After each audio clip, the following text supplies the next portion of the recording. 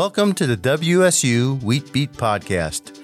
I'm your host, Drew Lyon, and I want to thank you for joining me as we explore the world of small grains production and research at Washington State University. In each episode, I speak with researchers from WSU and the USDA ARS to provide you with insights into the latest research on wheat and barley production. If you enjoy the WSU Wheat Beat Podcast, do us a favor and subscribe on iTunes or your favorite podcast app, and leave us a review so others can find the show too.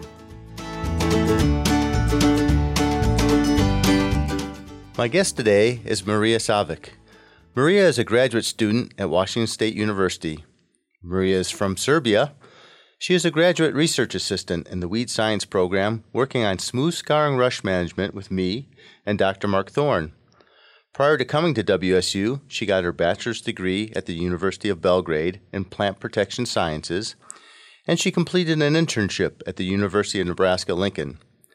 She will be graduating in May, and I've asked her to join us today to tell us more about her research. Hello, Marija. Hello, Drew. So, smooth scouring rush, why should people be interested in this? Why are weed scientists interested in it, and why should Washington wheat growers be interested in it? First of all, thank you for having me today. So smooth scouring rush is a creeping, non-flowering perennial, and it has a high silica content in stems. And up until recently, or relatively recently, it wasn't known as a troublesome weed. It started entering and spreading production fields only after we introduced no-till or reduced tillage systems, which here in Pacific Northwest started somewhere in late 70s in past century. And this is one old but new weed, how I like to sometimes say, because this plant group or plant genus is one of the oldest living vascular plants on Earth. And one fun fact is that even dinosaurs back in time used it as a very nutritious and primary source of, or food source. Anyway, smooth scouring rush, as I said, became a weed in row crops relatively recently. And to answer finally your question, why we are interested in this plant is because no-till growers in eastern Washington have expressed their concerns regarding this weed and its presence in their fields or in their row crops. And it is definitely spreading and invading our production fields. Usually you will see it in dense patches present in the field. And another part that makes it problematic is that it's really hard to control it with herbicides, which we know that are main tool for no-till growers for weed control. And we don't have many options. So that is why we are doing research on this weed. Okay. Yes, I don't think it was a weed on my radar when I first showed up here in 2012 until a grower showed me some fields north of Reardon where it was just spreading clear across fields, which really surprised me. So I've been trying to work on it for a while and brought you in to do some research on it. I wonder if you can explain a little bit about what your research is and what some of the findings from your research have been. So to give a little bit of background, we knew before that one herbicide, chlorsulfuron, controls smooth scouring rush. It is very effective, but we have some problems with introducing it into crop rotations here in eastern Washington, especially in higher rainfall zones. So we started, in my program before I came here, started exploring glyphosate and looking into higher rates. So what I found, or what we found in my research, is that high rates of glyphosate can be really effective for smooth scouring rush control, but only when it's used with a surfactant, which is pretty interesting. And when I say high rates, I just want to mention that those are upper labeled rates for single application. I'm talking here about 3 quarts of herbicide per acre. We used RT3 in this case, so it's three quarts of RT3. And in my research, we tested several surfactants, and organosilicon ones were the most consistently effective on smooth scouring rush, and especially when we applied these treatments during the day. This is because we hypothesized, or we had implications, that organosilicons can help in increasing herbicide efficacy by increasing a stomatal flooding or herbicide uptake through stomata.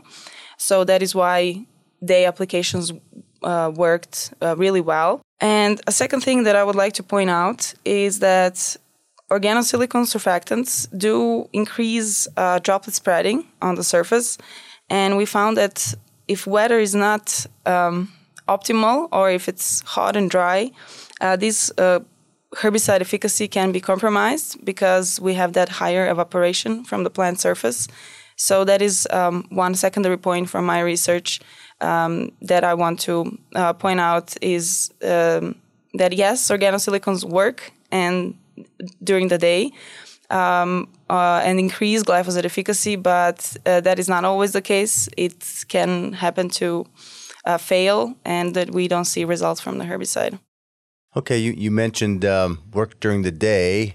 Your study looked at both day and night application. Can you explain why you looked at applications during the day versus at night? So I mentioned that, yes, day applications work, but we had some implications from the literature that when organosilicons are included in tank mix, they increase the stomatal flooding, and stomata are actually open during the day in most of the vascular plants because stomata to be open, they require light or energy to be produced, so the certain protein pumps can work and actually open stomata.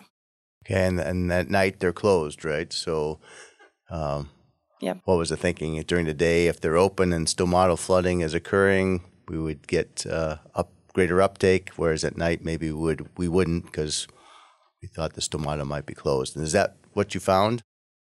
Yes, exactly. But as I said, at some cases, that was not the case.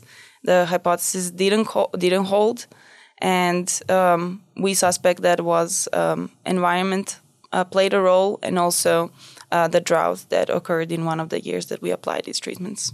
Okay, so if the droplets evaporating quickly under hot, dry conditions, then probably shouldn't be applying it under hot, dry conditions. So exactly. Later in the season, maybe earlier in the season would be better application time than later? Yes, our earlier applications were really holding up and following what we assumed, what we expected. But our later applications just turned out a little bit different. So we would not recommend those late applications or applying herbicide when it's really hot and dry. Okay. You mentioned chlorsulfuron has been found to be very effective, but that the growers, particularly in the high rainfall area, were a little concerned with it. I assume because of the carryover issues. It pretty much limits you to small grain crops for several years after its use.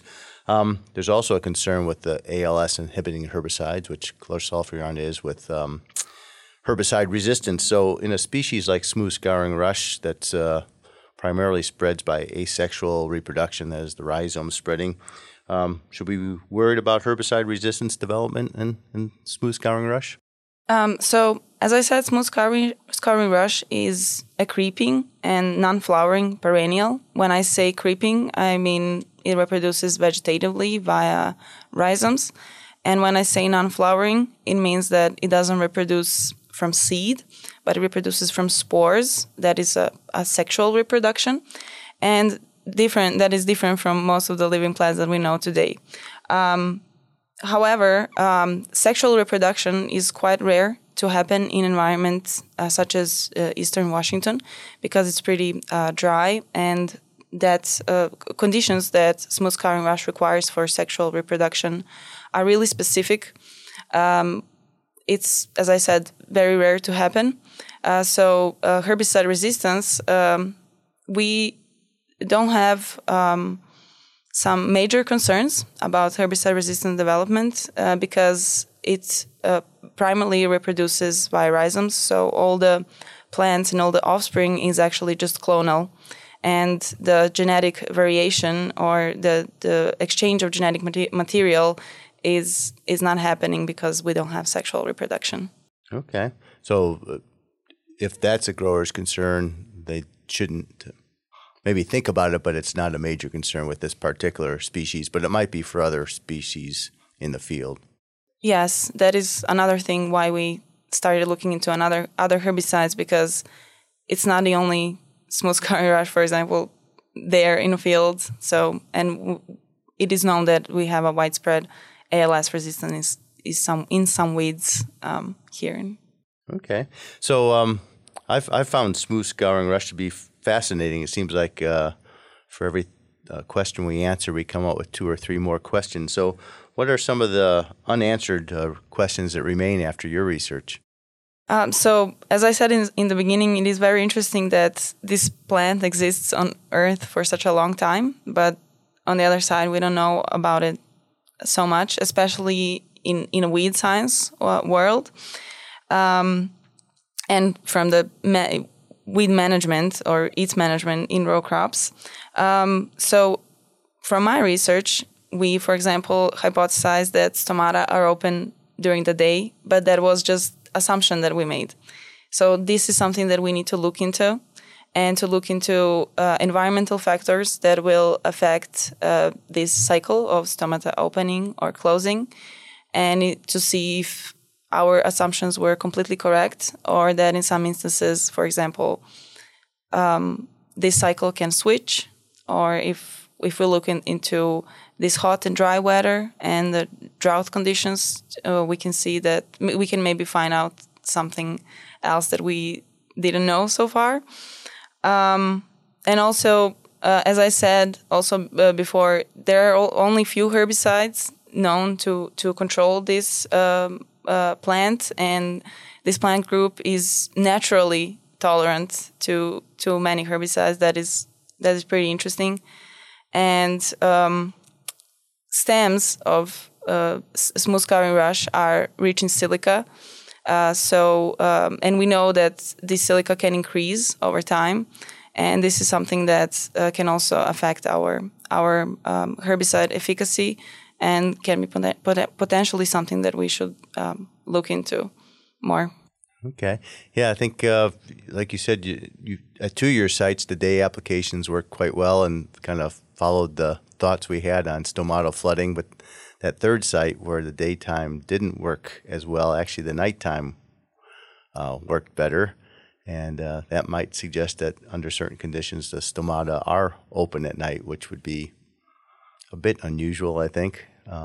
But yes, you had some indications perhaps from some greenhouse work, didn't you, that perhaps the stomata on drought-stressed plants don't close fully at night? Is that what you found? Stomatal conductance definitely decreases with drought and higher temperatures, but it seems that this difference between day and night disappears, let's say, and the difference in stomatal conductance between day and night, it's non-existent sometimes. So yes, it can. This cycle can definitely change. This is something that we just preliminary looked into. We didn't design a full experiment. It was more just for our knowledge. But as you said, we usually come up with 2-3 extra questions after answering one. Yes, very good. Yes, your research helped answer a few questions. I think we have a little better understanding when and with what Roundup or glyphosate should be applied to this plant, but then we created some other questions in the process. So if our listeners want to learn a little bit more about smooth scouring rush and its control, is there a place they can go to find that information?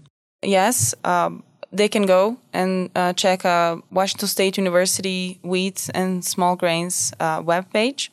Annually, there are reports published from all the research that is ongoing and from the previous research, and they can find out more about smooth scouring rush. We have all of this that I've been talking published there. All right, Marija, I've enjoyed working with you these last 2 years. I'm wishing you luck in whatever you do next, and thanks for sharing your research information with our listeners today. Thank you. It was a pleasure. Thanks for joining us and listening to the WSU Wheat Beat podcast.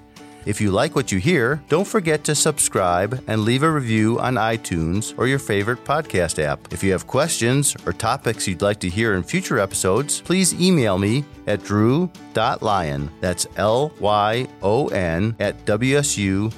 You can find us online at smallgrains.wsu.edu and on Facebook and Twitter at WSU Small Grains. The WSU Wheat Beat podcast is a production of Connors Communications and the College of Agricultural, Human, and Natural Resource Sciences at Washington State University. I'm Drew Lyon. We'll see you next time.